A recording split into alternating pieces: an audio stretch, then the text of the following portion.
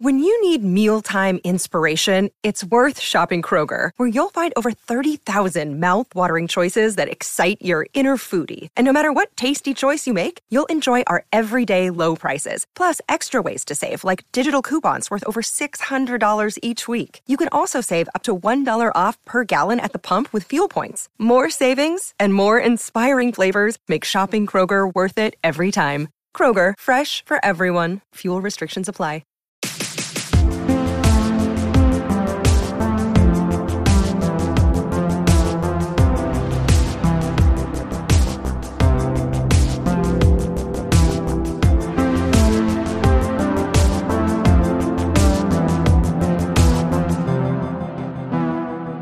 Well, hello there, and welcome to the Confused Breakfast.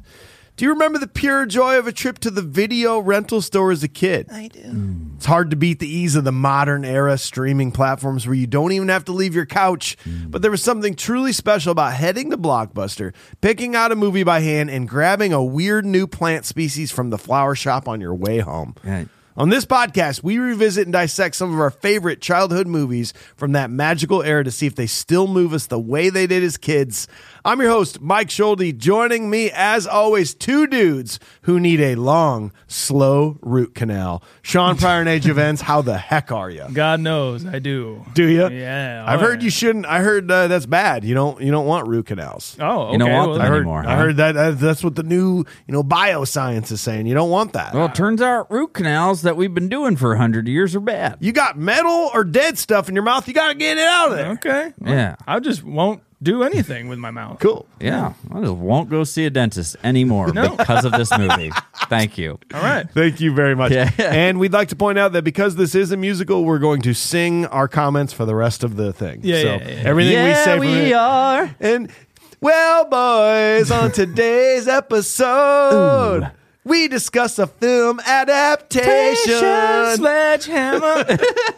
We're not going to do that. We are discussing a film adaptation that is based on a musical that is based on the original film. A movie that held the record for the most money ever spent by Warner Brothers at the time of its release. Many would agree that it's the best movie musical of all time. We're, of course, talking about 1986's Little Shop of Horrors. Yeah.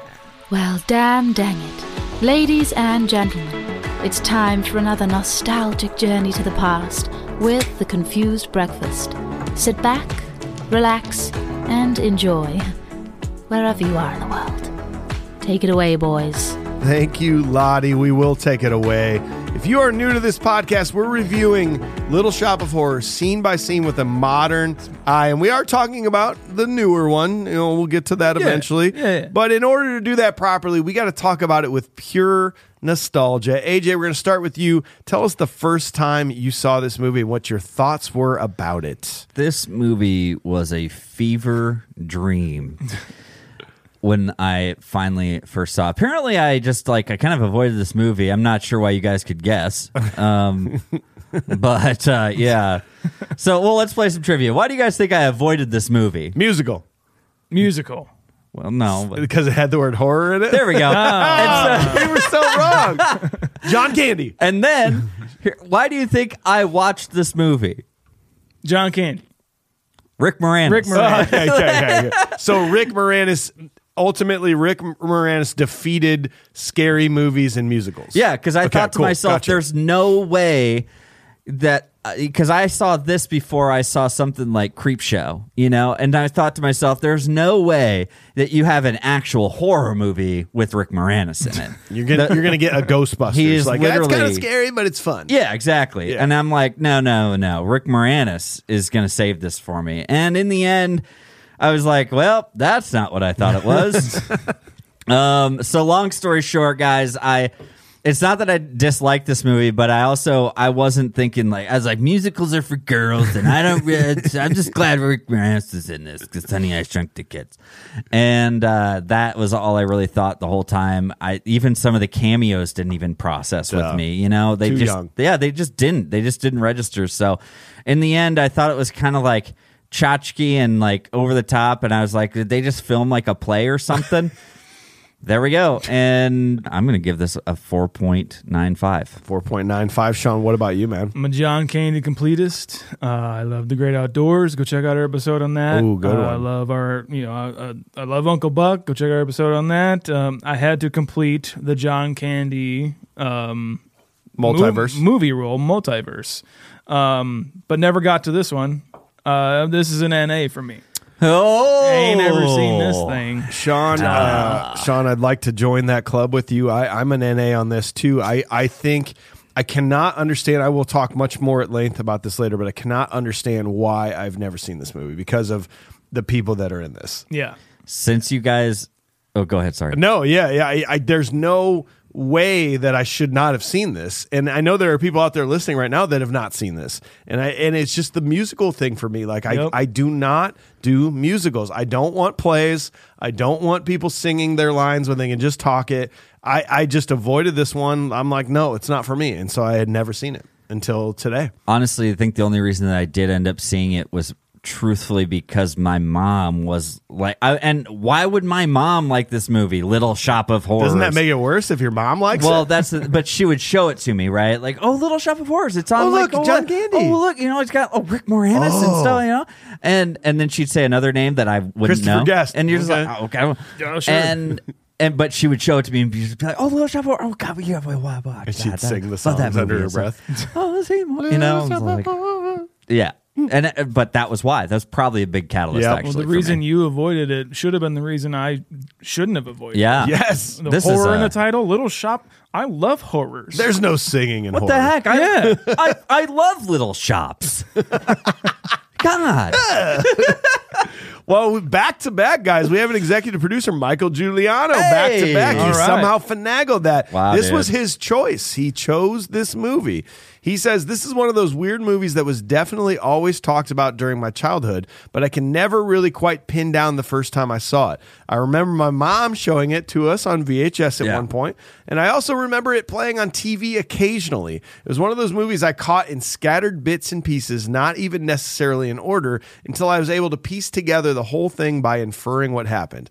I mostly just remember being confused by most of it all, and definitely a little freaked out after the first time I saw Tui chomp down on the dentist and start cackling like a maniac. Other than recognizing Steve Martin and Bill Murray, I don't remember too many other high points from watching this as a kid. Nostalgically, I'm going to be a 5.75. Okay. So with your 2 votes, fellas, that is pretty low. That is a 5.35. Singer. Yeah, it's definitely not at the bottom. We've had some worse. We've had some stinkers. Yeah, this is going to fall right in between Tremors and Grumpy Old Men. Nostalgically is where this has Okay. fallen. So we're going to add me and Sean into this now because we're going to talk about it Yes. modern day. It's important. We don't care about nostalgic ratings. We care about modern day ratings. So we got to talk to Sean about all the important details of the movie. Sean, what do you got about this thing, man? Produced by David Geffen. Screenplay by Howard Ashman. Based on the original film by Roger Corman. Based off of Charles B. Griffith's original screenplay. Cinematography by Robert Painter. Music by Miles Goodman, Howard Ashman, and Alan Menken. Edited by John Gibson and Gillian Hushmeg. Directed by Frank Oz. He also did Dirty Rotten Scoundrels, Bowfinger, the Stepford Wives remake, and Indian in the Cupboard, which I hope we will cover one of these days. Well, you know we will. Cast: Rick Moranis, Ellen Green, Vincent Gardenia, Steve Martin, Levi Stubbs, Tishna Arnold, Michelle Weeks, Tasha Campbell, Jim Belushi, Bill Murray, Christopher Guest, and John Candy. Johnny Cans. Being one of the original producers of the off-Broadway, I don't know why I got me. That's for Johnny Cans. That's it from here on out. Why did that Thank get you. me? I Why got did me that get you guys? I was like, because we've never said that before. that's a good point. Being one of the original producers of the off-Broadway musical, David Geffen wanted to turn Little Shop of Horrors into a movie. Originally, the film was set to be produced by Steven Spielberg, with Martin Scorsese directing. Instant Oscar. Glot, glot, glot. And then subsequently, John Landis was on board to direct. Cool. That all fell apart when the original author of the play, Charles B. Griffith, filed a lawsuit. Oh. After the dust was settled, however, Geffen approached Frank Oz to direct, who was just coming off of The Muppets Take Manhattan. Oz would rework the script slightly so it could be more easily translated to screen instead of a Broadway stage. Ellen Greene was cast as Audrey because she played the character in the play off Broadway. Cyndi Lauper and Barbra Streisand were considered, however. I think also Madonna was. Bill Murray For the role of... Audrey. okay. Bill Murray improvised all his lines, and Steve Martin came up with several ideas for his character on set. It's just not a shock whatsoever. No, it's not. What you're saying... What? Yeah. Oh, really? Did you guys know this interesting fact about Bill Murray? You know what? It's like, that's the thing. It's like, yeah, wow, that's not interesting at all, because I totally believe it. If that were to be a TikTok video, that would just be that dumb. We fucking knew it. Of course he improv'd it. Do you even know Bill Murray? I actually don't. No, you don't either. Filming took place at the illustrious Pinewood Studios, as all the sets were built in their making good use of the budget and not having to rely on the unpredictable nature of nature or securing locations. Audrey 2 was a full puppet designed by Lyle Conway, who had done some Muppet movies with Frank Oz and The Dark Crystal. None of what you see on screen with Audrey 2 is green screen, even the mouth movements. Jeez. However, that large of a prop takes a lot of work just to operate, which made the footage not sync up with the lines or the songs. The filmmakers simply just filmed Audrey 2's scenes at a higher frame rate so they could be sped up or slowed down as the puppet needed to be. Audrey 2 also had to be operated with 60 people behind it. Little Shop of Horrors was released on December 19th, 1986, and on a budget of $25 million, the film made $39.0 million at the box office. 39.00. It's usually points. Million. I've just become a habit. Well, thanks, Sean. Up next, we got to go over to AJ. We got to learn what the critics and the fans thunk about this movie. What do you got, dude? Feed me. It's not blood. It's the tomato meter. Gross. We got another certified fresh 91%. Interestingly enough, of all the movies we've done, that is tied with Willy Wonka and the Chocolate Factory. That feels about right to me, doesn't it? Yeah. Kind of the same, sort of. Kind of in a similar ballpark there. Yeah. Yeah. Oh, yeah. You know, 79% from the audiences, and Little Shop of Horrors is a 7.1 on IMDb. All the movies we've done, that is in the 80th spot at 7.1, tied with The Mummy, Spaceballs, Coming to America, Mrs. Doubtfire. Just a little bit better than a movie. It's like, well, you should see it. Yeah. You should go out of your way to probably see it. A little nudge. Yeah. Go see it. Yeah, if you see it that's on, you should see it. That's like, yeah, you should probably go check it out at the theater. 7's like, wait for it to come out to DVD. Yeah. That's the difference between 7 and 7.1. Yes. Critics' consensus on this was remixing Roger Corman's B movie by way of off-Broadway musical, Little Shop of Horrors, camp horror, and catchy tunes in equal measure, plus some inspired cameos by the likes of Steve Martin and Bill Murray.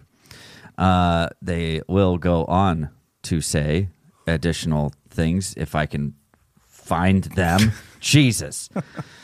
Okay. AJ was just told us he was speeding down the highway, trying not to get pulled over while also screenshotting reviews. But luckily, I wasn't screenshotting the reviews. That was on the way to. Oh yeah. Good. No, leave me alone, Mike. God, Dad. You don't want to talk about what I did. Yes.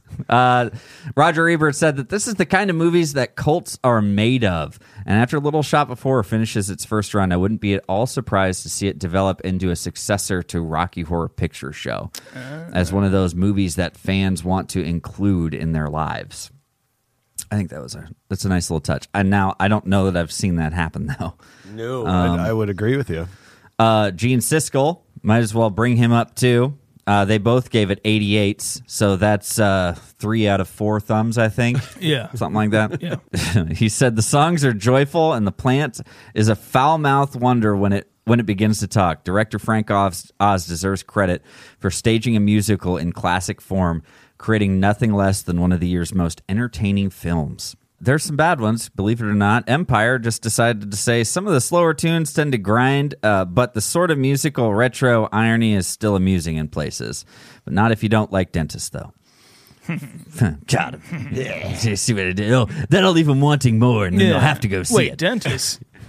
Dentist? Dentist in I this thought movie? this was a flower shop movie. Musical?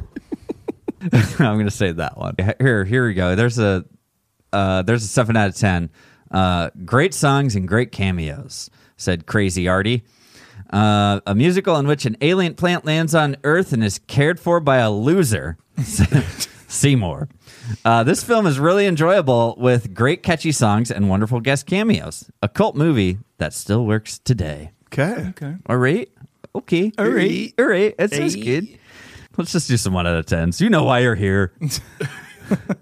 Elk Bong 3. Fuck yeah. Said 1 out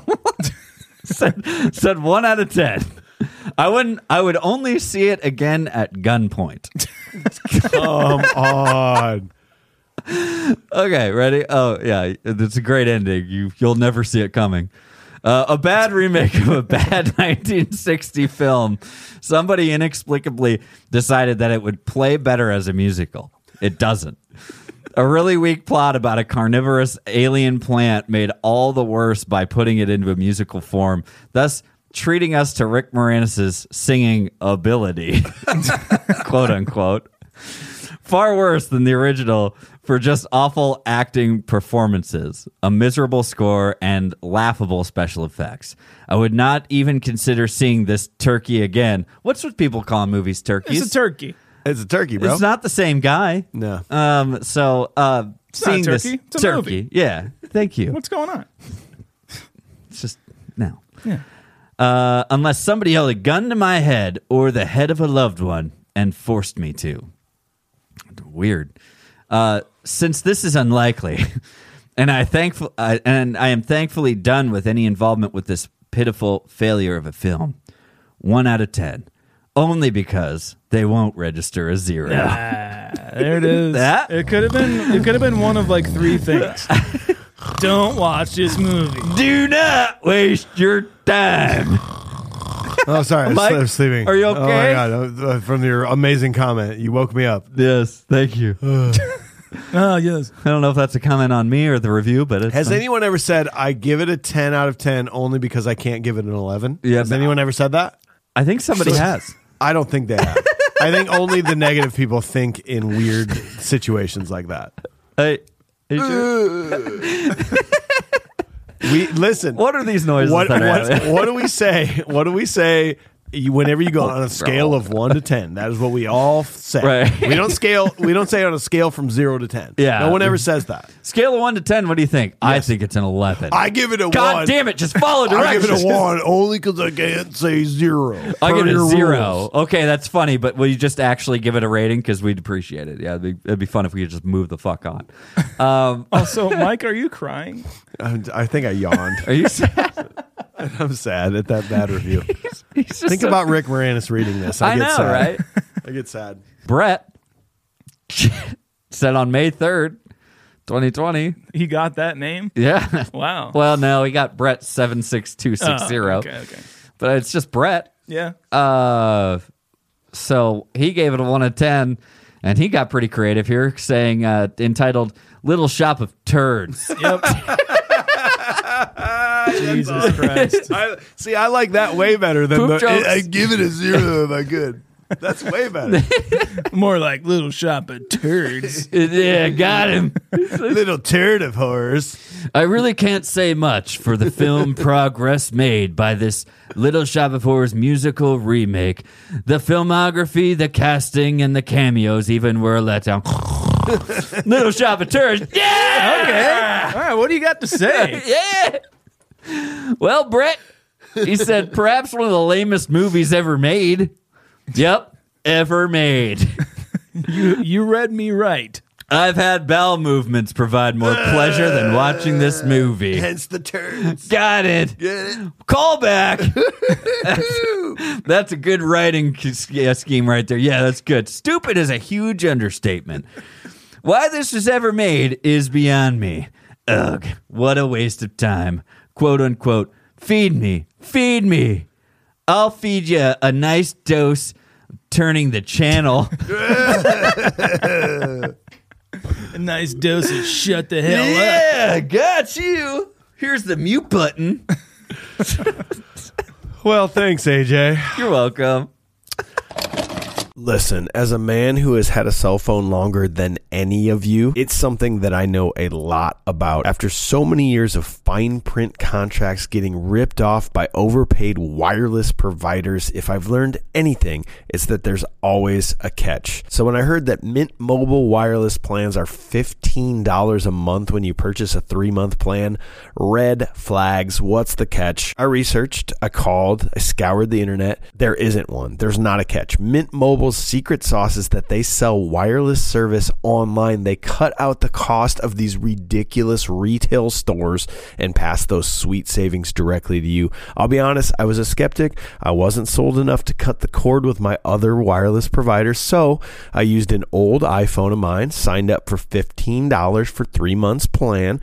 I didn't have to go to a store where I had to spend 3 hours of my life talking to a teenager who didn't know what they were talking about. It was all online. It took like 5 minutes before my phone was up and running. I initially just used it to prank phone call Sean and AJ, but once that wore off, I'm like, okay, they figured it out. I started using it for browsing the internet, downloading apps, streaming movies. It ended up being where I'd take my real phone, like with my normal line, I put it on a charger, and then I just used my Mint Mobile phone for everything while I was sitting on the couch at night. I'm completely sold on the quality of service, and the money I'm saving should be outlawed. This is ridiculous. With the ease of switching over, this is something you have to check out. Mint Mobile's here to rescue you with premium wireless plans for just $15 a month. Say bye-bye to your overpriced wireless plans, jaw-dropping monthly bills, and unexpected overages. All plans come with unlimited talk and text plus high-speed data delivered on the nation's largest 5G network. Use your own phone with any Mint Mobile plan and bring your phone number along with your existing contacts. Ditch overpriced wireless with Mint Mobile's limited time deal and get premium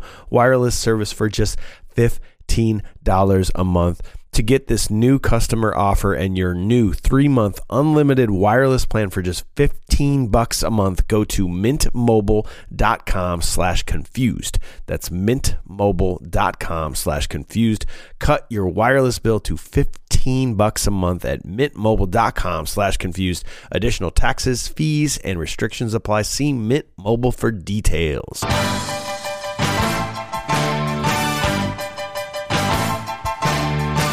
My boys, on the 21st day of the month of September, in an earlier year of an early decade not too long before our own, the human race suddenly encountered a deadly threat to its very existence. White males sitting around and recording their conversations because they think people will be interested. Oh, no. And this terrifying enemy surfaced, as such enemies often do, in the seemingly most innocent and unlikely of places. Spotify, Apple Podcast, Castbox, wherever you can find your podcast. Any podcast, you can see podcast. Here we go.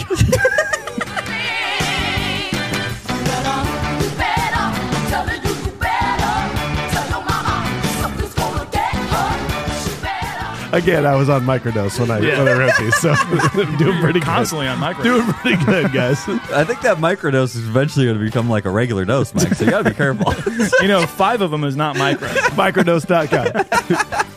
So scene 1. In the early 1960s, Seymour Crayborn and his coworker Audrey work at Mushnick's flower shop. Struggling from a lack of customers, Mr. Mushnick decides to close the store, but Audrey suggests he may have more success by displaying an unusual plant that Seymour owns. Immediately attracting customers, Seymour explains he bought the plant, which he dubbed Audrey 2, from a Chinese flower shop during a solar eclipse. Guys, I have to start this off. Okay. So I got on there and I found it. And I'm like, okay, cool. I got it. And I found it and I hit play and I'm like, okay, I know there's multiple versions of this, but this is the one with Rick Moranis. Okay, cool. And I'm like, man, here are my notes. Ready? Starts off as a cartoon. This feels a lot like a play. I don't like plays. Why is he eating flowers? I watched 30 minutes of the original from 1960. Even though, and I went back out and I clicked on it. It says 1987, Rick Moranis. I click on it, and it starts the 1960 version plays. Were you on Prime? It was that where I don't know where I was. I should have wrote it down. There's like several versions of that. That like they do that on purpose, I think, to confuse you, to like get you to watch that. Did this happen to you? This has happened to me to not for this specific movie, but I'm wondering what platform this happened to you on, because I went on and I watched. I just wanted to watch an episode of The Office. Yeah, and I clicked on The Office, and when it immediately started to play, the Indian version of The Office. In India, like everything. And I watched some of it. It was actually pretty damn funny. Well, however, it was not what I needed to watch a specific episode. And that's what happened. Why is it doing this? This is the opposite for me, because this is bad. The 1960 version is really bad. Well, especially when you're on microdose. This is really confusing. And it's in black and white. I do not like it. It feels like a fucking play. I don't like anybody in it. And so when I finally, now 30 minutes of my night has been wasted, when I finally get the real version up, I'm starting in a really bad place. And so I'm just setting the scene that I'm in a bad mood. Come on, man. Dick Miller's in the original. Like, whatever. Like, it didn't do it for me, bro. Okay. It didn't. I was just not set up for failure. I'm just like, when does Rick Moranis come in? I thought he was Seymour. Who the fuck is this guy? Yeah. So I'm just setting the tone that this was my experience to start watching this movie for the first time. I get you. Okay. Yeah. I have to say I do like the three singers. Dude, they're awesome. They kind of are getting you along in the story. They're basically like the narrators. Kind of like a narration, yeah. I like that aspect of it a lot. And then you just get the absolutely stunning sets in this movie. Dude. Are insane to look at. And this is all Pinewood. This is actually, they filmed all this in the 007 specifically, which is like studio. The largest like on-site studio or something like that in the world. The biggest one they have at Pinewood, yeah. And it looks incredible. Well, I want to touch on both of those. It looks absolutely incredible. The set is great. I love the town. I wrote that in my notes. But the interesting thing about the chorus, I guess you'd call them, is that they're almost two different entities. They are the real people in the real world that can interact with people, and then they are the shiny singing stars that no one can hear. Right. But dude, they do such a good job of that when they're singing as the chorus. They're not in the real world, so even when they're outside getting rained on, they're not wet. Right. That's and they like went through the process of making them not get wet to show that they're not really there. They made them omniscient and then non-omniscient. You know, it's really cool. Dude, touch. And did you catch that little trick they played? I had to rewind it a couple times to be like, wait a minute. The three girls are in their street clothes and they're interacting on the street, and they're walking away like yelling at the store owner or whatever. Then it cuts to the alley. That lady walks down the alley singing, and one of the three girls is now in her singing outfit to the right side. She left on the left side in street clothes, and she's on the right side in her singing outfit. I was like, there's no way they could have changed that. And just the creative trick that they did was that last shot, they showed the three girls, but the one girl was like, you could only see this much of her.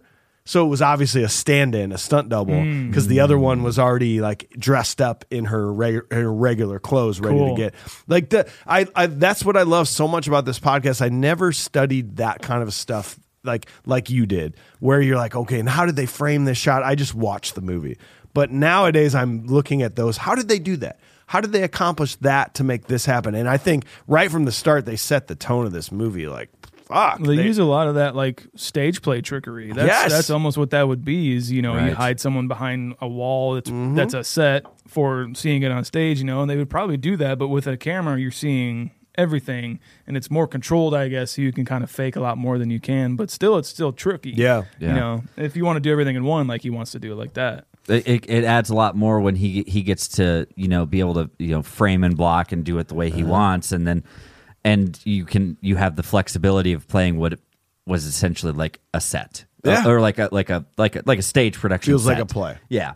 And I do like this. I do like that aspect of it. But there's also the point. Like I find myself whenever I watch a movie like this, okay, it will take me a good solid 15 minutes to let this stuff like kind of wash over me so that way I can understand the tone of it. Okay, this is not going to be a movie trying to be real. Yeah. You know what I mean? It's like a performance. It's characters. They are playing characters as if you're playing a character on a stage. Yes. You know what I mean? And that's one of those things that I have to take some time to get past when I see a movie like this. Because I don't know why. I think I can't surrender that easy. I don't know what it is as a viewer. I just can't surrender that easy. I get what you mean, but it is just like, it's a musical. But you have to. Yeah. But yeah, it's tough for me. That's sometimes. like the tone, I feel like, anyway. That like all musicals are trying to get you to come across or get you to realize is that it's a musical. None of this is like really happening. Yeah. But it is happening. Say that this whole performance of this song was just one conversation if it was a regular movie. Yeah. But we're just singing it. Yeah. And everything's blown out of proportion and very colorful and everything, Right. you know. Like I was telling you guys, I think during a Patreon, that it was a Patreon. What's up, Patreon? Oh, so, anyways, I won't. Patreon.com/confused breakfast. If you want more, if you want more, support this you can go podcast. hear that conversation. But I was telling you guys that my cousin's in like the national like trek of Hairspray. So if you see that, if it's coming through your town, check it out. My cousin Sarah is playing one of the characters in that play, one of the leads, and she was talking about this, and she's like, if I'm in a play, I'm generally somebody who wants to be, you know, based in reality or kind of grounded in some sort of reality, whereas there might be other actors or actresses that take theirs to that elevated caricature level, you know, and sometimes one way works for a specific character and other times it doesn't. And in this, I think we're getting every aspect of everyone's kind of yucking it up. Yeah. You know what I mean? So then that's going to break me out a lot faster. Yeah. Than if Rick Moranis was still very like grounded. Yes. You know what I mean? There's a beautiful moment where, like, first of all, if everybody, you know, everybody's all down on their luck in Skid Row, right? Like, we just can't catch a break. If they would spend the amount of time they spend learning choreographed songs and movements, if they would just spend that on like getting jobs and like cleaning the place up, I think they'd be okay. Yeah. But I love, dude, the whimsical nature of this type of stuff that they really play on. Like Rick Moranis is in the streets, they're singing songs, and he walks up and there's these four guys like against a light pole, like Yeah. and he feels like compelled. He's like, oh well, I have to. I should hold join on, I should. And he has this compelling moment to be like, well, yeah, it's guys snapping and thrusting. Like I have to do it. This couldn't have been planned. I suppose I should join. Those are the moments that make you break out faster. When you're like, oh, duh. Okay. I don't know Yeah. you guys, but Do you care if I? can I join you? You care if I get in? How do you feel if I partake? It's like, Oh, come on in. It's so good. Those are the moments I love most about this type of stuff. by the way, Michael, Chinese flower shop is not the preferred nomenclature. Please, Asian American. Asian American flower Amen. shop. I'm just reading the script here. Okay. Chinese flower shop. Is Audrey every male fantasy out there? Do you think so? It's like they're trying for it to be that way. Like this pixie blonde girl who only talks like this and is so innocent. What do you guys like? It You mean? I think. Do you mean playing on the idea of what is presumed every male's fantasy? maybe it is playing on that. You know, but it's like. but it's also like I'm done watching this character. Okay. Like nowadays. I will tell you this. Okay, gotcha. I know what you're talking about because yes, it's an elevated character. It's a caricature. Like that's what I call that, right? Like you're not doing a character, you're doing a caricature. Like there's a difference. And she is definitely doing this like kind of in spades. And it is a little bit, I think right off the bat, it's another thing that I have to get used to. But then once she starts singing later on, I'm just like, Yeah. Got it. done. Yep. Let's go. Maybe what you're saying, Sean, the idea of that, the male fantasy of like the perfect woman that no one else knows about. That needs saved. That needs saved. Oh, like, yeah. like Okay. she's in a position where no one else will ever find her there. Yeah, and she can't do anything about her position. Yes. Why? Yeah, I know. And That's the thing. she even says some weird things like, I've done terrible things in my life. Like, well, this is the story I want to hear. Like, Yeah. what, Yeah. what have you done? Every time she shows up again with like another shiner or anything like that, I'm like, I'm beginning to think you like this. Yeah. You're the one who's bringing the handcuffs. Okay. And Jay, no, his handcuffs And I don't, this time. and Yeah. that's not a problem. If you're into what you're into, that's You do great. you. We can talk about that all day long if we want. I think she's absolutely incredible in this role, though. I Like, agree with AJ. Once she is When she sings- 'cause her performance is outstanding. I just don't like the character. yes, can we establish? Did everyone sing their parts in this movie? I think I didn't Rick find Moranis- anything that said that there was anyone like singing voice of this person. I Steve think Martin everyone definitely was. Yeah. She's got an incredible voice. Yeah. And the range of what she will do when she sings is Yeah. like, wow, Her, you got me. especially her like facial reactions and Yes. suddenly Seymour especially, them two together was just like, I feel this. Like I totally get where you're coming from right here. Yeah, and there's those moments with Rick Moranis too that he does get a chance to eventually belt some notes, and you're like, you Yeah. know what? It's I a disagree with that wonderful- guy.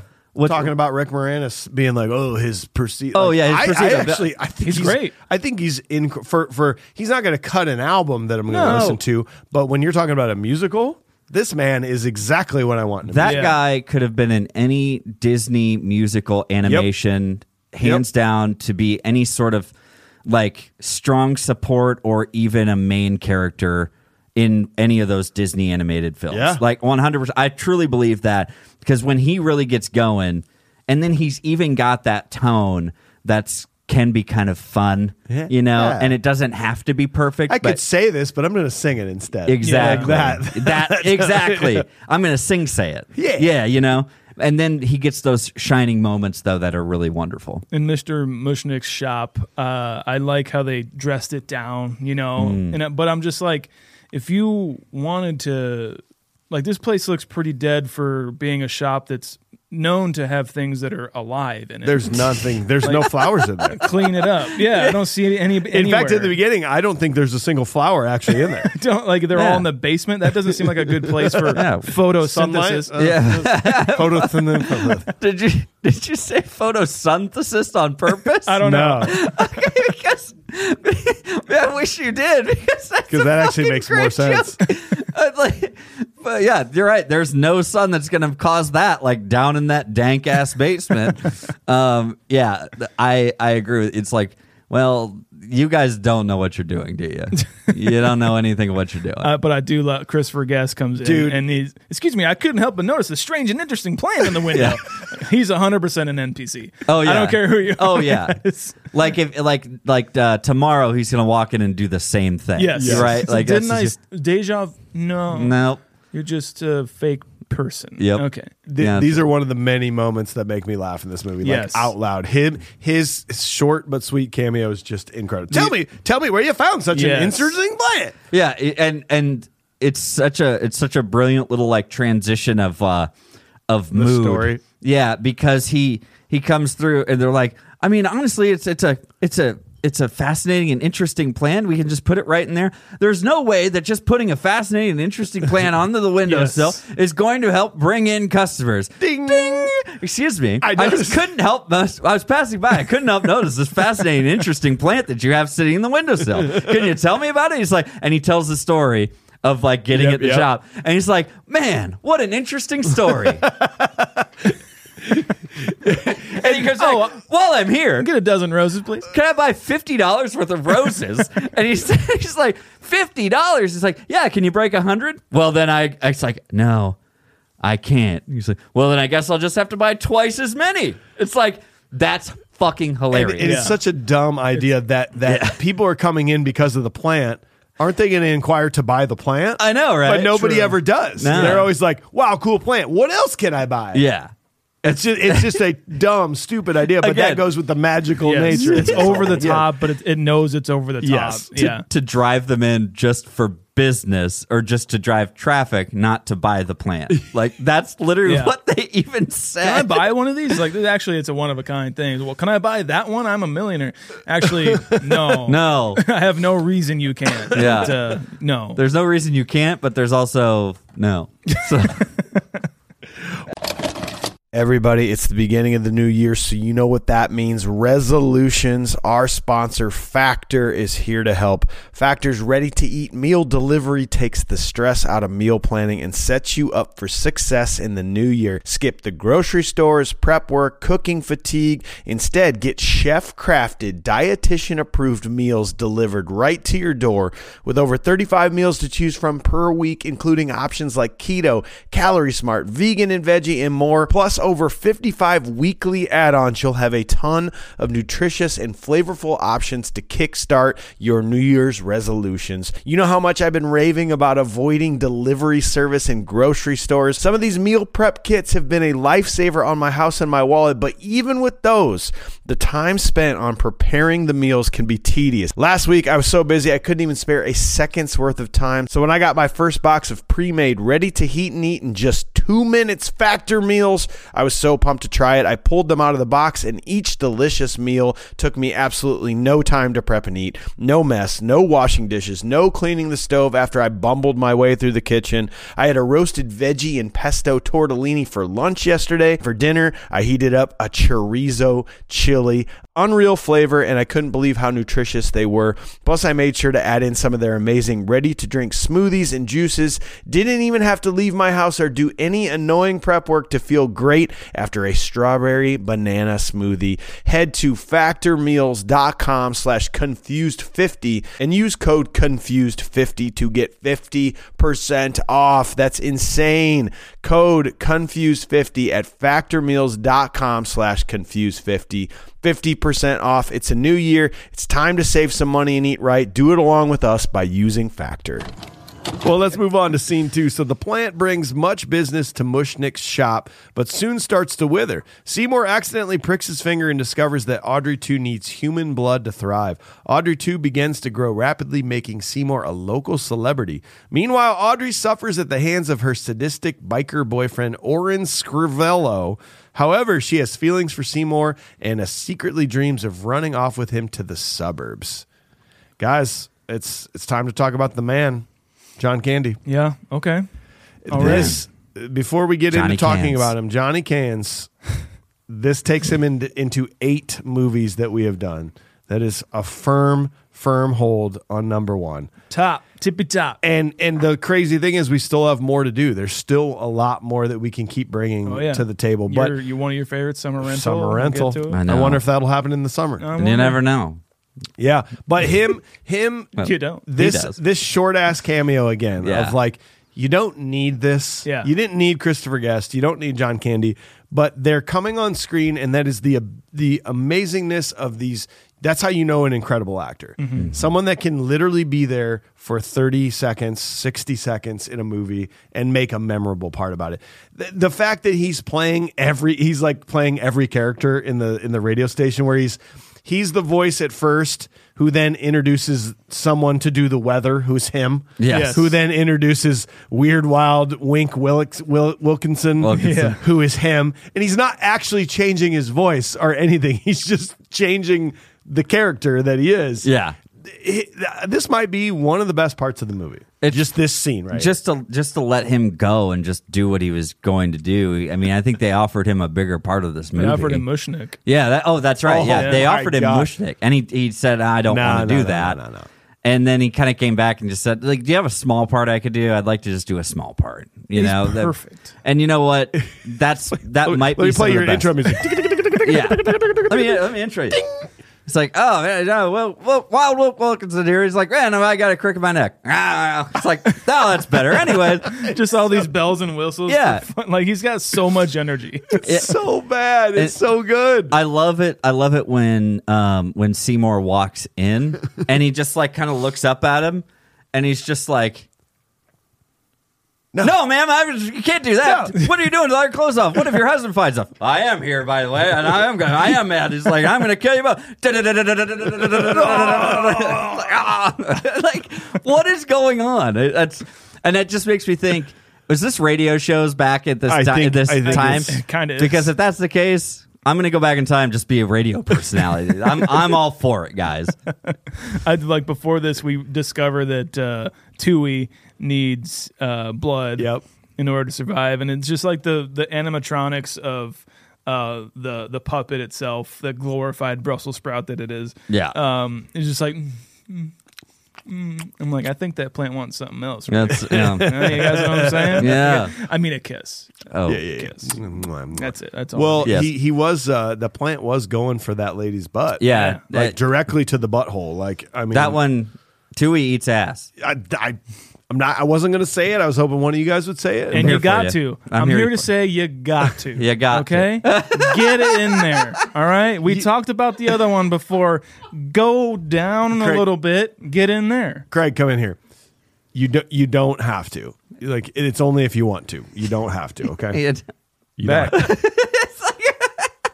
It's You, good. It's fun. And you know what? It's to each their own. We're not here to yuck anyone's yum. We're just here to enjoy Yeah, this movie. We're not telling you what to do. Yeah. but we're not telling you what not. what to not to do. Oh, yeah. Try it. Do. Wait. Okay. Well, anyways, we find out that Tui just enjoys eating anything that has to do with, well, blood. Yes. Yes. Does Audrey show up in a fishnet cast? Yes, she does. With It's her- a fashionable cast, right? Yeah. I'm just like, at this point, like, I'm to my point earlier, I'm like, you're into some freaky shit. Well, you can just admit it. You can It's just fine. admit it. We're cool with it. Yeah. But maybe at the era, people weren't. People are True. still two single beds. True, You know, yeah, yeah. Her Yeah. dreams involve two single beds. That's so, true. Yeah. So you just don't want to be openly admitting of that stuff. Right. guess. You don't talk about it out there. Just feel bad for her. I think she needs to break out of her shell. Yeah. There's a really cool subtle thing I'm wondering if you guys found. So when Seymour tells his story when he first found the plant, Yeah. he's like, well, it happened. I was visiting a Chinese flower shop, and this underlying music comes in, and the Dadu song, Dadu, Yeah.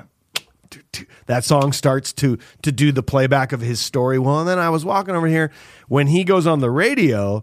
He's like, tell me where you found that plant. And he goes, well, so I was going to the flower. I was going to a Chinese flower shop. The same music comes under, and he goes Dadu, and then the scene cuts. Yeah. Yeah, I love basically that. implying that the song was going to get sung again, which I just love that they're implying. Yeah, when we tell this story, this song gets sung. Yeah, that's cool. You know, it's just a very subtle way of making cool little moments happen in that movie. I mean, Frank Oz is no fucking slouch here either. Like, especially doing this in Pinewood Studios, and a lot of times you watch musicals. A lot of times there's a lot of oneers, and I think he does that quite a bit too. But even like choosing to cut that right there is like if you're paying attention, that's going to be a funny joke for you, you know. Or even in But if you're not, we've moved on. yeah, even in Mushnik's when it's kind of the rundown part Yep. before he discovers Audrey 2, there's like jump cuts going on. Where they change positions. Yeah, where they're just kind of hanging out waiting for somebody. I'm like, I love those do little too. touches. You Yeah, know? I like that a lot. Yeah.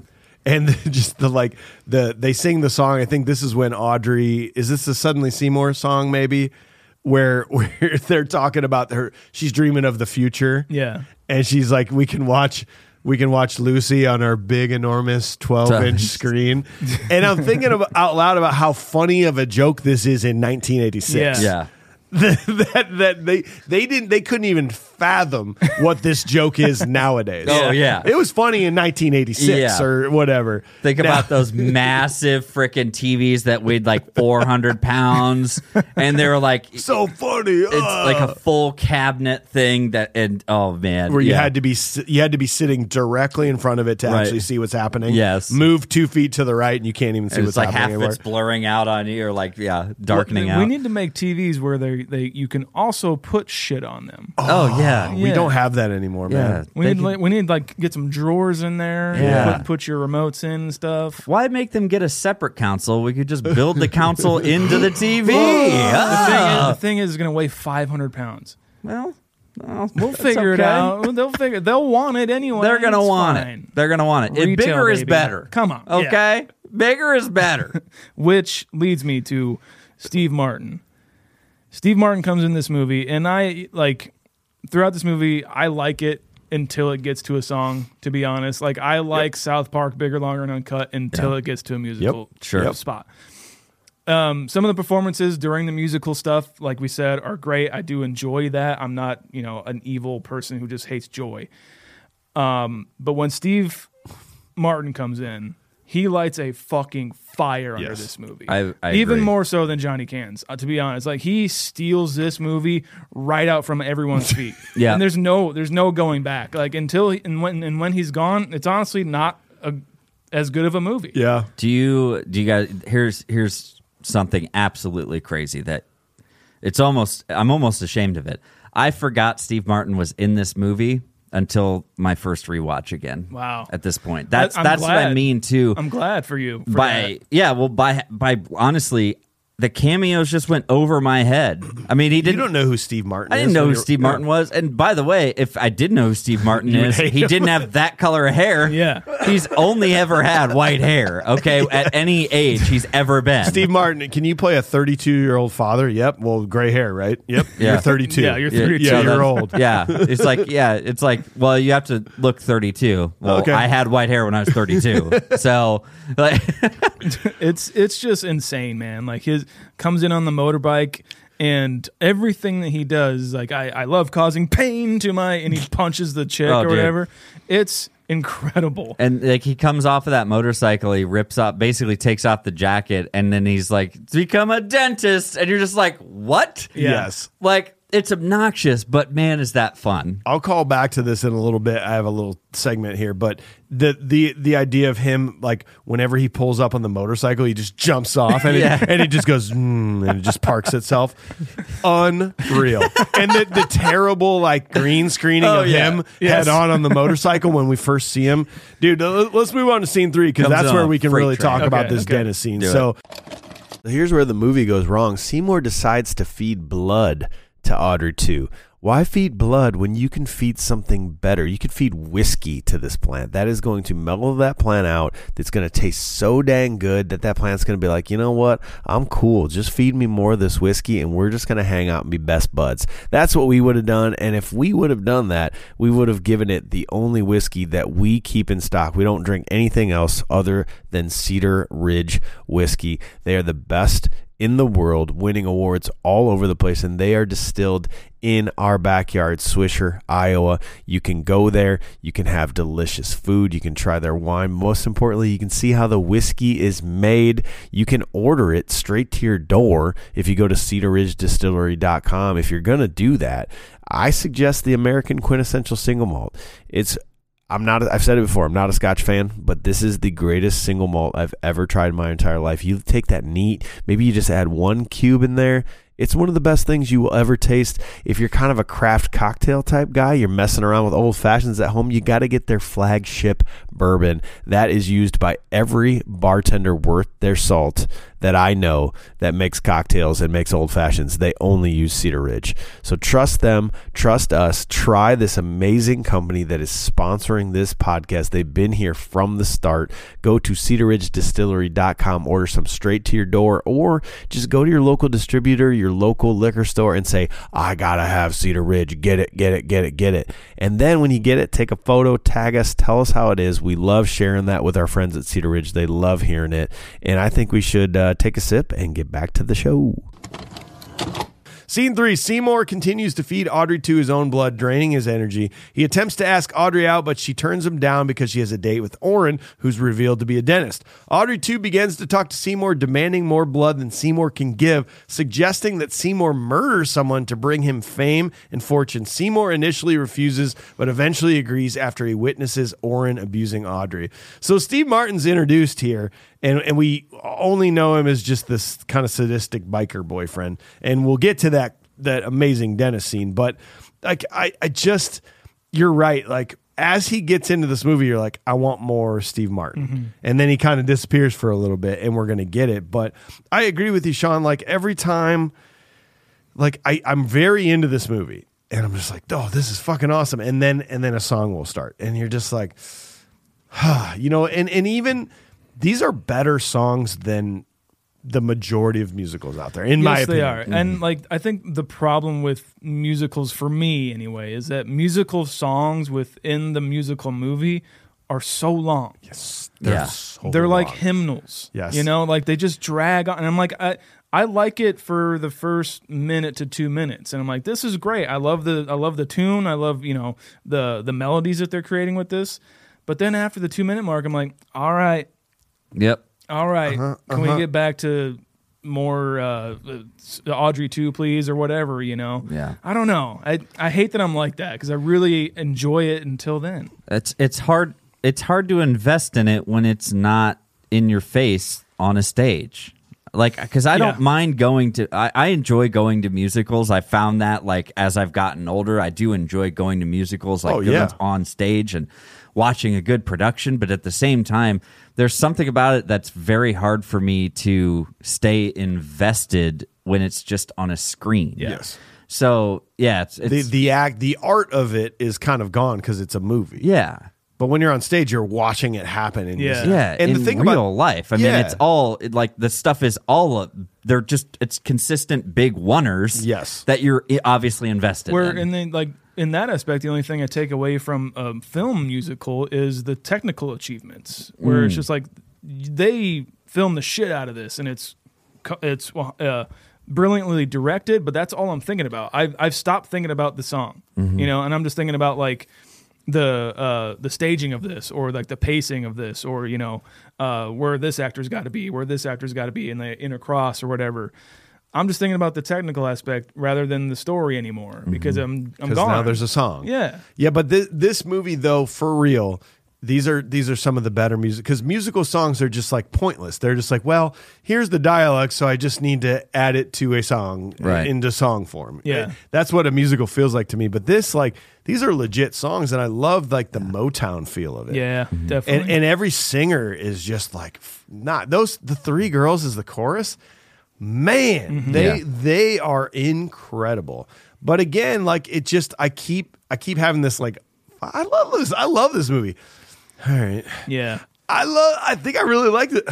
Okay, like, and it just seems like it just keeps happening too throughout this whole movie. One thing I read about one of those girls is they needed older looking trash cans for the set, and she took it upon herself. She got new ones, like, and then put them in the back of a truck, like went through New York or something like that, and asked people if like she could take their old trashy looking trash Here's a new can one and give them a new one. I'm like, that's fucking great. That is really cool. I love that story. I did hear another funny story, just behind the scenes stuff, that as part of the film's promotion, the Audrey 2 plant was occasionally interviewed. Oh, cool. Like in character by the press, right? And Like with Levi Strauss doing it? it was like whoever. Stubbs. Thank Yeah, you. and anybody who would want to interview it, they'd let him interview the plant, and he would do the voice. Okay. And I guess on multiple occasions, it would always end with him eating the reporter, which is just genius stuff. I don't know how. Like, did this movie? What did you say? Like, it actually performed. It made its money back and some, Yeah. but was this a critical success? I mean, from the sounds of it, for the Rotten Tomatoes, critics loved it. Okay, so like, did the studio go, oh yeah, like, yeah, I think so. There was a lot of other media produced after this, just like TV shows and comics did well. There was going to be a sequel, but I don't think they did it. I mean, I guess maybe they didn't get enough back from what they projected or wanted because, like you said in the beginning, this was like one of the most, it was MGM's or Warner Brothers. This was their Warner Brothers' most expensive and like film at the time. right next door was Aliens, which was like the second most, but like it dwarfed Aliens, you know. Yeah. I don't know. I know the critics liked it, but maybe they just were satisfied enough with the numbers. Crazy. And it is. I mean, we do need to talk about how great Audrey 2 looks. Yeah. I was fully not expecting how incredibly stand up, like, this holds up. The movements, the way they filmed it, the way it interacts, like, this is an achievement for them to have been able to do this. This could have been so bad if they had not actually made this plant and had all those people working. It's crazy, man. The lips moving, and it looks like it's, it looks like you could read its lips. Yeah. From just looking at it and not even hearing what it's saying. Yeah, I mean, it's basically people from Jim Henson's, puppeteering, and and all that. And I think one of the main people was his son. Oh, yeah. Like was Jim Henson's son, who was a part of this crew, who was like one of the main puppeteers, like actively doing this during production. And Good pedigree. yeah, it's not bad. I also read Heather Henson, Jim's daughter, was the girl with the dental stuff that came out of the office. my That was God. Jim Yeah. Henson's daughter, apparently. Oh, jeez. Jeez, man. Good Lord. Family affair. Yeah, and so I mean, even the talking aspect, like this is when Audrey 2 starts talking, and this is when I feel like it really starts to take more of that. It seemed kind of lighthearted, like just this cute little plan and Yeah. helping us do stuff, and now it's like this is when it becomes more of like of an evil Yeah. entity, right? Where this starts to become that part. He's like, you should.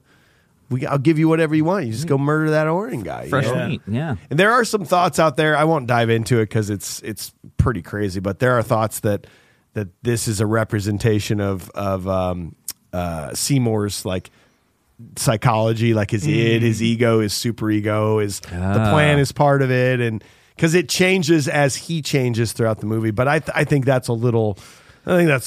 Maybe a Telling little. him to kind of break out of Yes. what he's doing so he can move on, so Yes. he can get with Audrey. This is what you got to do. It's a fun way to look at it, but I think it's a little too deep. Probably like this is a plan. It's Yeah. Rick Moranis. It's Rick Moranis. It's a plan. It's It's okay. fun. It's fine. Well, let's move on to scene 4 then. So after Orin finishes with his masochistic patient, Arthur Denton, Seymour draws a revolver on Orin, but Orin dies before he can shoot him. Seymour dismembers Orin's body and feeds it to Audrey 2, which has grown to enormous size, but is unknowingly witnessed by Mushnick, who confronts Seymour, but is killed by the plant. Okay, so Bill Murray. Bill Murray, Bill Murray comes in and once again, forgot he was in this. and it is just also turned on by Steve Martin. Yeah. I love their dynamic. So I love it so much that I want the movie to detour know. into them having a gay relationship. I know. I want to see this movie really bad. Yeah. Well, he was going to come back, but then, he died. Orin died. That's true. So, like, Yeah. do you think he was sad? He was going to bring all his buddies back, Yeah, and they were going to probably. have a good moment. I and think he fell in love with I think Orin. he did. I think he came. Yeah. I think so. Is that implied?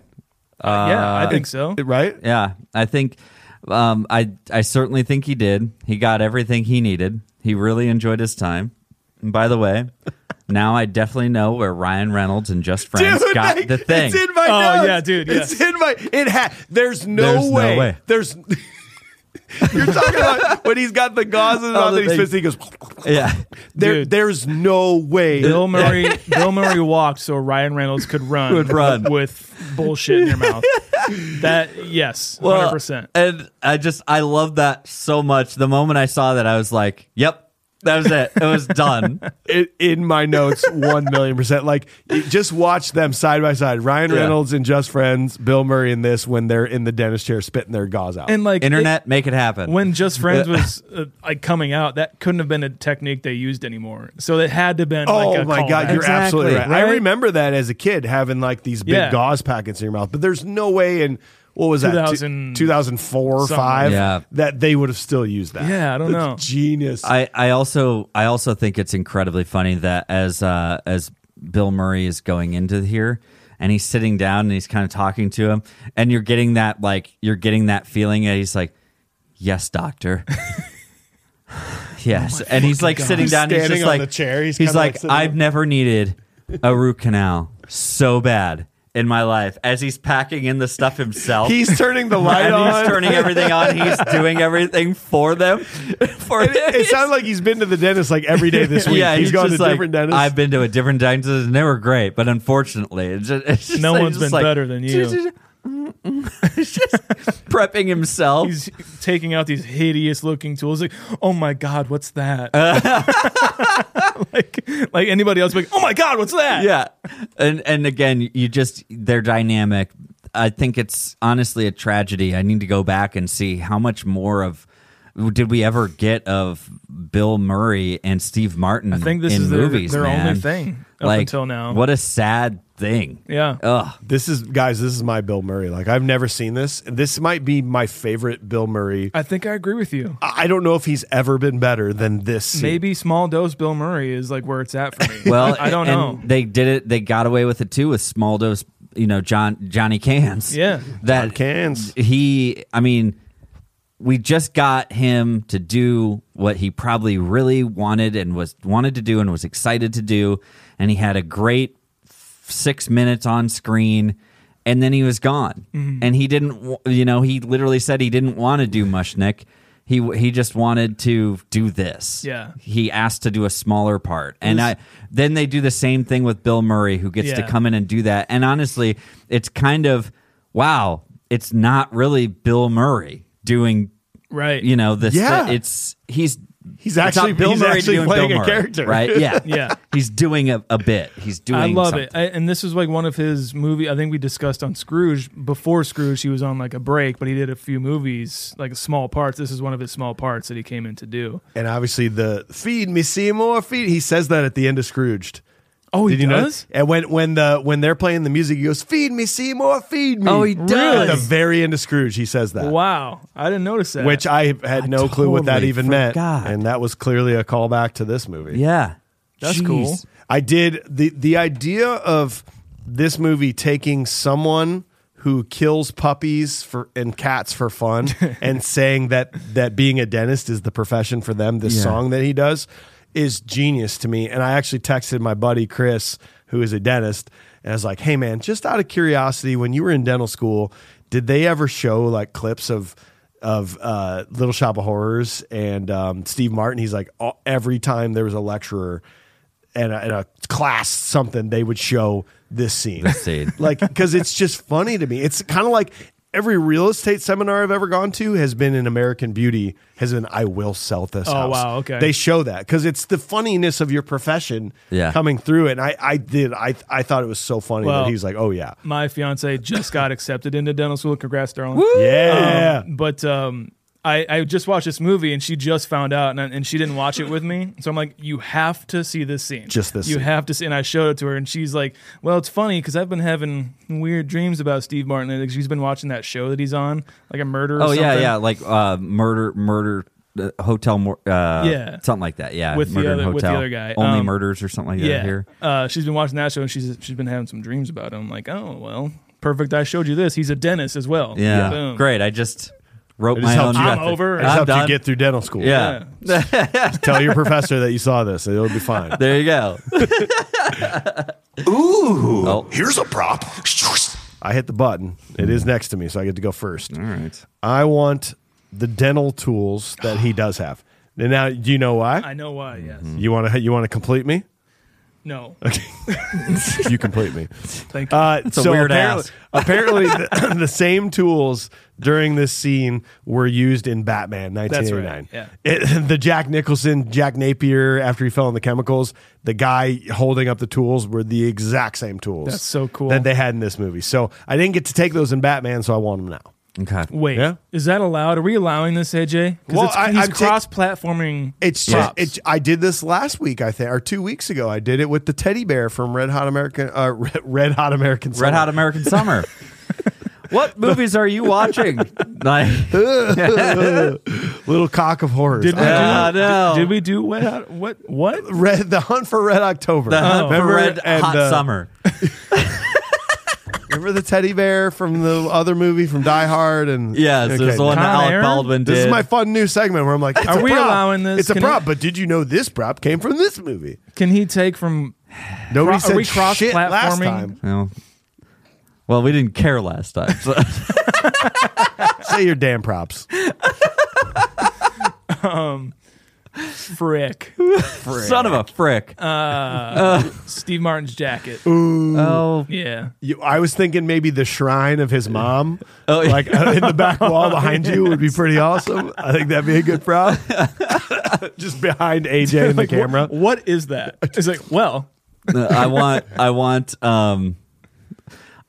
all of John Candy's props. Is Yeah, what I there you want. go. It's basically what I want, or just his microphone that he has, his radio casting. You just want to microphone. use that as so your I can microphone? have it as my microphone. that's here. great. Yeah. Hell yeah. So There was another, I don't know why it's all revolving around this, probably because it's the best part of the movie, but Steve Martin, when he's spraying the water in the guy's mouth, they go, and then he said, now spit.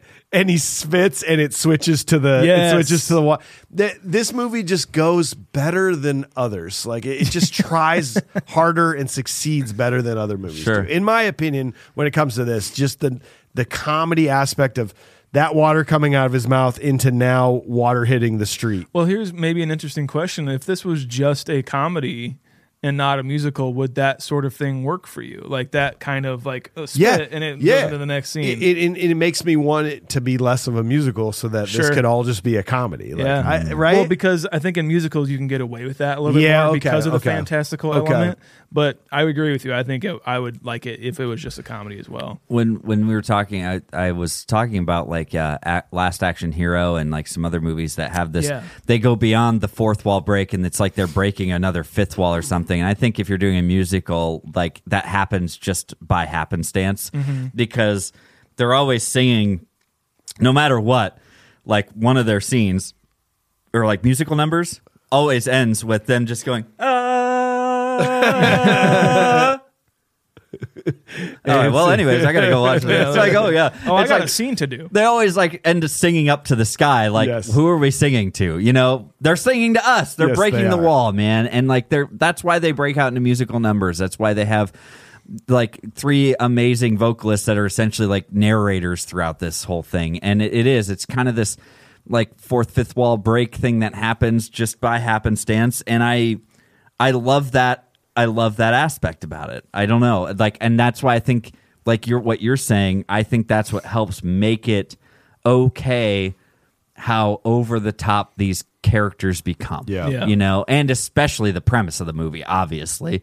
I mean, you really have to bear down here. It's like, oh, he just found a outer plant. space plant Yeah. that starts eating people. Forgot about that. What you guys forget this? Or like, yeah, it's obnoxious. I also love that Charles B. Griffith, I think, was the original guy who wrote the play to turn Roger Corman's movie into a play. I just love that he probably loved that movie so much Yeah. that he saw so much more in it because, you know, it's not a great movie. I think it's fun, but I love that aspect of like adapting that because you love it so To much. like make it better. And to turn it into something great like Yeah. this. You know, I really like that idea about it. Well, before the last scene, we mentioned the Jarrett Layoff Confused Breakfast actor database. John Candy moving into first place with number 8.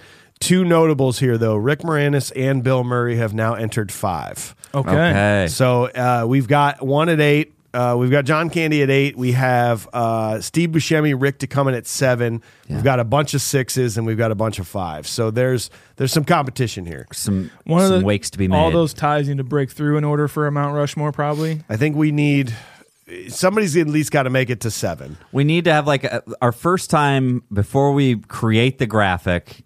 We need a definitive like 4, right? Yes, there needs We to need be those ties to break. Yes, you can't have all the 6s. Somebody's Right. got to jump out of those 5s and 6s. And can to we say Mount Breakfast instead? Yes. breakfast more? Yeah. Just Mount Breakfast. Mount Breakfast? Mount breakfast. Okay. Yes.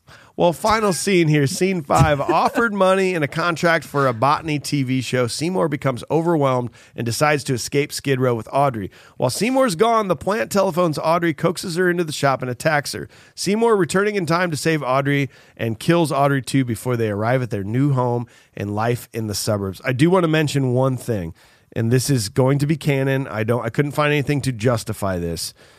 I'm going to go ahead and say that David Wayne and all the boys from Wet Hot American Summer love this movie and incorporated aspects of it into Wet Hot American Summer.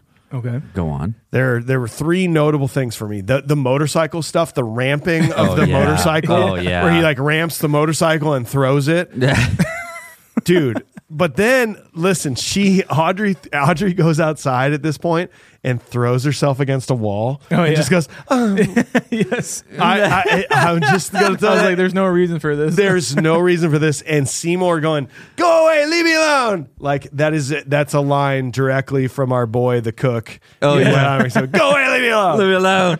I'm going to send it into the atmosphere and hope that it's real, that they took a lot of elements from this for Wet Hot American Summer. Okay, I would even double down and say Trey Parker, Matt Stone as well. Okay. Oh, okay. sure. Like Cannibal the Musical. Yeah, you know. yeah. Book of Mormon. Yeah. Yeah, all that stuff. I think that this movie has to be an inspiration for a lot of creations. Like you said it about Bill Murray for Ryan Reynolds to run. I think this movie walked so a lot of other things could definitely run. Okay. I think it had a bigger influence than most people might care to recognize. And it's in that way of that being kind of underground. Like maybe not many people have seen it, so it feels like yours. Yeah. And you can be like, I'm going to take inspiration from this because people haven't seen it, and hopefully that will inspire them. This is my thing. This is my thing. Yeah. Yeah. It's like, what's your favorite band? Well, you probably haven't heard of them. They recorded a couple albums in early 2000. They broke up. And, But they're mine. They're my favorite band. Like that, sort of like that. What's your favorite movie? Little Shop of Horrors. Well, what? It's like really? It's the musical Really? Yeah. Little it's Shop my of favorite Horrors. movie. That's You've probably your never favorite? seen it. I haven't really, Yeah, actually. well, you should probably check it out. It's the best. I should go watch it? You Well, should you watch it like right now. it because not a lot of people are checking it out. So Yes. should I check it out? Oh, wait, you're right. So if everybody watches it, then I won't like it anymore. Yeah, because then it's Okay, mainstream. no, just whatever. Dumb and Dumber. Forget I Okay. even said anything. Yeah. I do like the Suddenly Seymour thing, like especially their acting, like I said earlier, is really good together. But then Levi Stubbs as this voice and as this his talking voice and his singing voice is just utterly stunning. Like it's I couldn't see anybody else doing it. Maybe Tim Curry. I was thinking Yep. like Tim Curry could have fucking nailed this Yes. probably. But Levi Stubbs, he was in the Four Tops. Yep. Fucking great band. Killed it. I love him. I love hearing him in this. What do you guys think about him? That mean green mother from outer space. Yeah.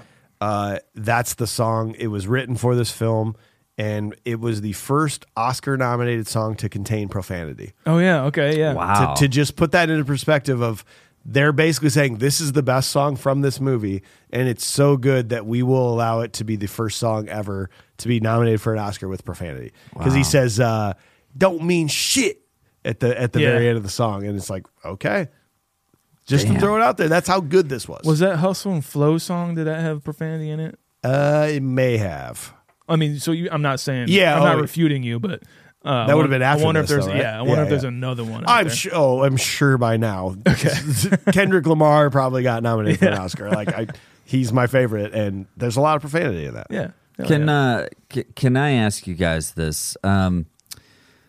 Audrey 2 does the payphone thing, which is oddly hilarious in itself. I don't know why, but does the whole pay. But I think actually what's really funny about it is when they're done, he it takes the change out of the thing or something. Oh yeah. Takes the change out of the Just to see if there's anything left It, over like there. checks for it or something. Or like there's just The alien plant is a cheapskate. yeah, That's ridiculous. It's like, but it makes the calls Audrey, and she it collects that. Oh, it's the plant calling and talking to me. So you go over there. You go over there. You 100% go over there. Yes. No. Like, what?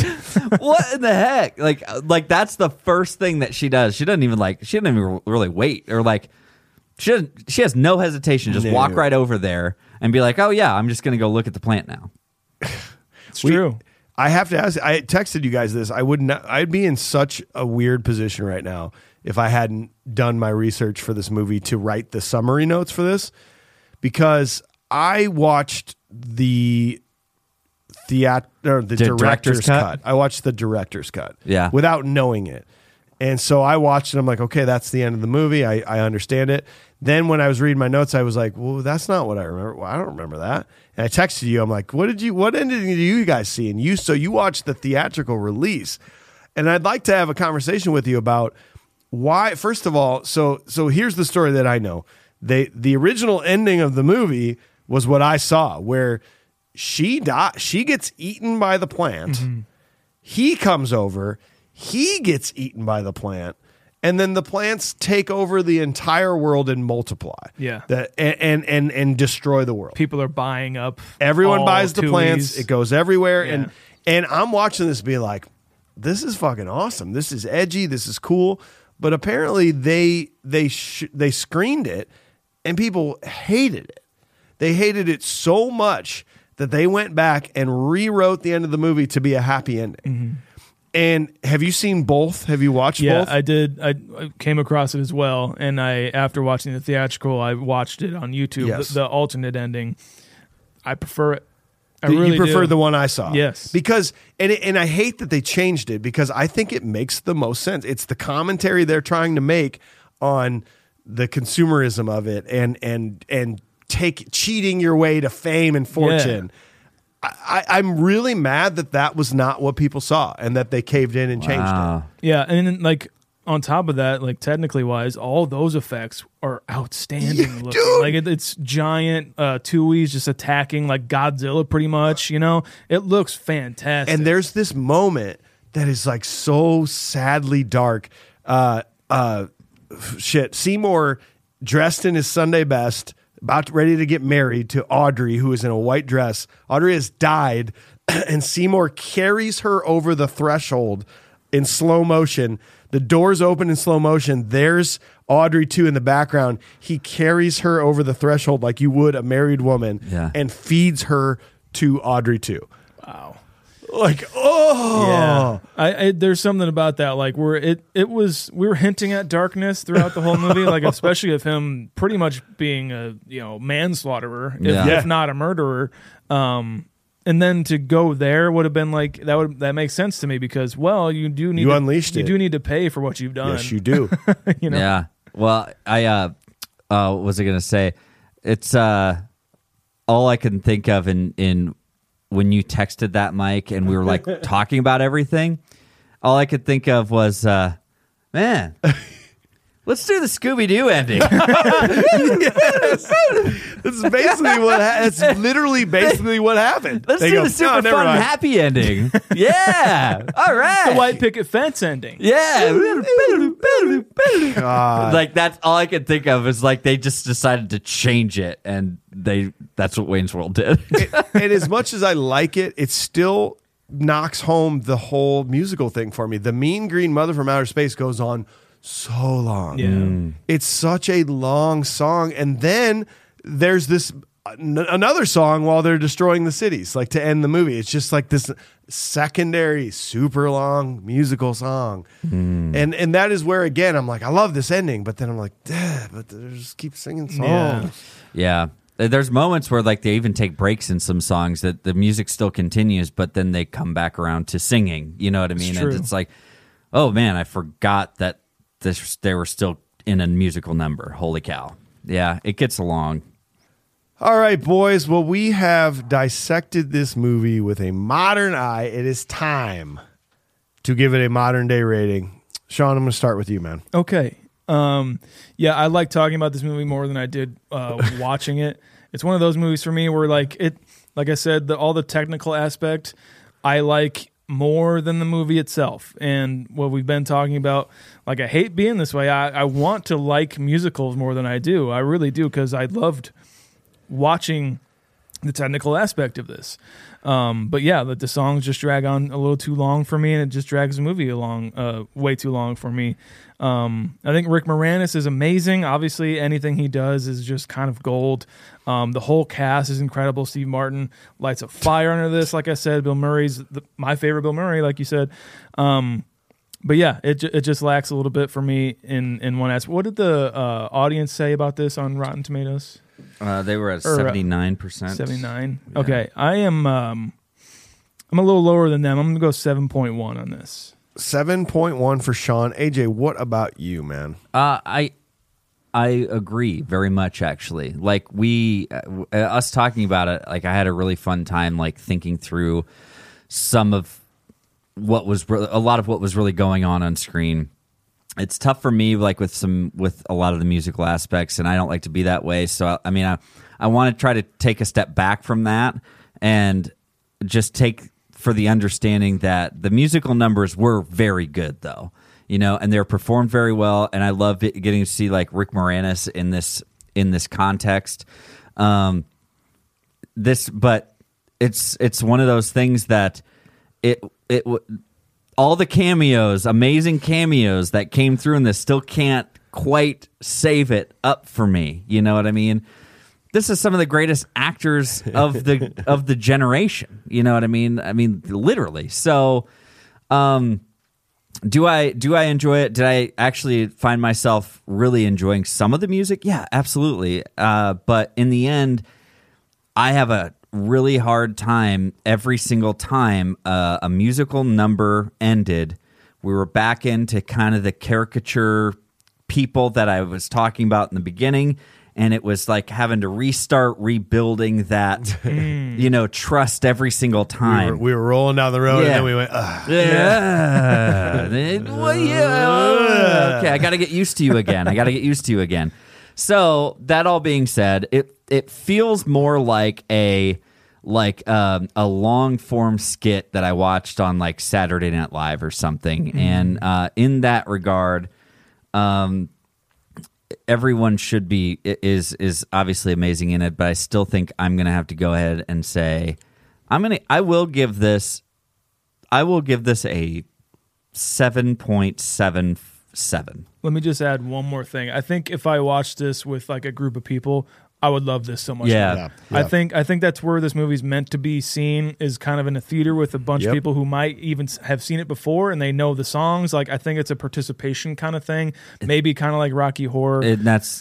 I think that's where I would probably even raise my score a little bit if I watched it with a group of people. I 100% agree. I'm glad you said that, because I do think that's an important note. This is a community movie. It's tough to watch this by yourself. Yeah. You know what I mean? No, you guys are spot on this. This is, I'm telling you right now that if you've not seen this is a must watch. Like, you should add this to your repertoire because of the performances. Like, this is one of the funniest, most important movies, I think, of the 80s. And I think you have to watch it. But it's just so unfortunate that it's a musical. It's like, it's because that, I think this could be like a 9 to 9.5 if this was not a musical. And I hate that because this is what's so hard about it. I love every one of these songs. The performances of the songs are incredible. I just don't like musicals, movies, and music. Yeah.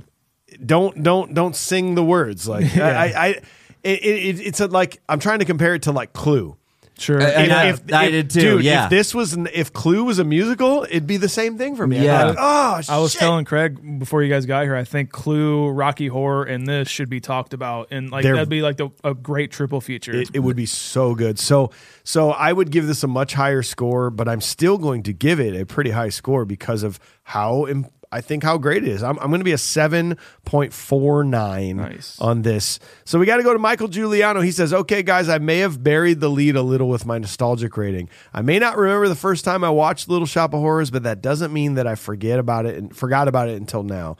I think it was during the Macy's Thanksgiving Parade, whatever year they did the Broadway revival of the stage musical. They did a quick song and dance number on TV, and I remember being blown away by how cool they made this giant talking plant look.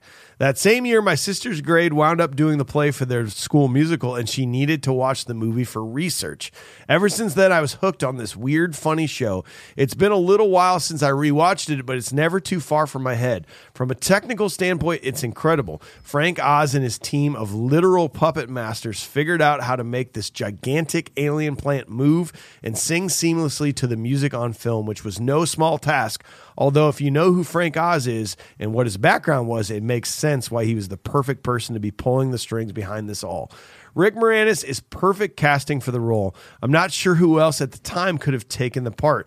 The only other weird casting what if I could imagine is Michael J. Fox. And I don't think he can sing. But because Moranis fits the role of the charming, quirky, and not to be rude, not conventionally hot perfectly, because Seymour is meant to be just an ordinary schlub, not a secret Trojan horse hot guy. Looking at you, Jonathan Groff. Yeah.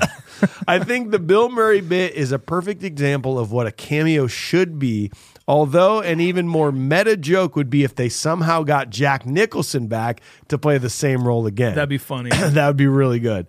Murray, Steve Martin, and John Candy, and even Christopher Guest and Jim Belushi, we didn't even mention him to a lesser degree, steal every scene they get, because while this is a movie about plants, it can be straight up hammy. And then there's the music. The amazing music and lyrics by Alan Menken and the Gone Too Soon Howard Ashman. Outside of their Disney work, which I can almost guarantee you recognize without maybe realizing it, this is undoubtedly their best stuff. The songs are ridiculously catchy, ludicrous, and yet very heartwarming. As for the ending, look, does it match the stage musical? No. Does it reinforce the lesson that it's okay to do anything to get the girl, even if that means killing and feeding people to plants? Possibly. But there's no way that original ending could have worked, and damn it, Rick Moranis deserves to be happy. Okay, you're selling me. Yeah, now. that's okay. Yeah. Sorry to ramble, guys. To me, this is just an all-around great movie. Even if they took the music out of it, which would be a crime, the weird B-movie plot from the 1960s still proves interesting, and the technical aspects will always be a great accomplishment for its time. My modern-day rating is going to be an 8.75. Nice. Also, my prop has to be the puppet version of Audrey 2 that Seymour takes to the radio station. That's a good one. Ooh, yeah. Because good luck finding any one of those on Etsy for less than a few $100s. So, and I job, love man. it. And that's the best part is that he's going to bring us up a little bit. And Yeah. I appreciate that. I'm fine with it. So that takes us to a 7.78 on the Nice. grand scheme of things. That's not going to be too bad. 7.78 is going to find itself in its own spot at number 51. That is just below Who Framed Roger Rabbit, just above Planes, Trains, and Automobiles. I like that a lot. I feel fine. Yeah. I'm okay with it, I suppose. Sorry, well, the discussion's over. It is gospel, and that is it. Yep, you're Thank right. you, Michael. Appreciate it. Yeah, great job. Yeah. And we hope you enjoyed the episode. Thanks for being here. Tune in next week. We are moving on to Empire Records, followed by our very first animated movie, 101 Dalmatians, the original. Wow. Get ready. And if you're new to the podcast, go back this time last year. It's cold out. You need a cold vibe. You need a cold, spooky, scary movie. The Thing.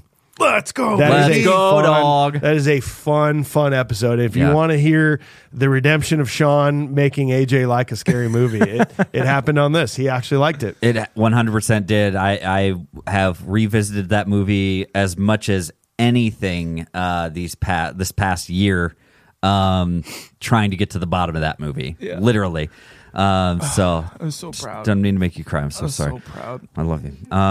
But guys, make sure you listen back to that one and get ready for the other ones upcoming. We really do appreciate you checking us out here on YouTube, watching while you're listening. We really do appreciate you checking out social media. Just search for Confused Breakfast on any social media platform at Confused Breakfast. And by the way, leave us a 5-star review. If you want to drop us a 5-star review, you can do it right now, I guess, or don't. ConfusedBreakfast.com. You can go see our merch. You can get some buttons. You can get some shirts. You can get some Audrey 2s probably there. We'll slap our we have logo. those, yeah. We'll slap our logo on anything. Go to ConfusedBreakfast.com as well to see the ratings of the movies we've covered. See AJ's ratings. See my ratings. See Mike's ratings. And see the show's ratings overall. Goodbye. I love you. Support our sponsors that directly support this podcast. That is one way to help us out. Another way is to go to patreon.com/confusedbreakfast. Get the extra perks there. Be a member. Sponsor this podcast directly. We are produced by the Upload Media Group in Cedar Rapids, Iowa. We got Craig on the controls. Feed me, Craig. Feed me. Learn more at uploadmediagroup.com. And we are proudly on the Cloud 10 iHeart Podcast Network. Learn more at cloud10.fm. That's it for us. Goodbye. We are going to feed ourselves, right? Feeding time.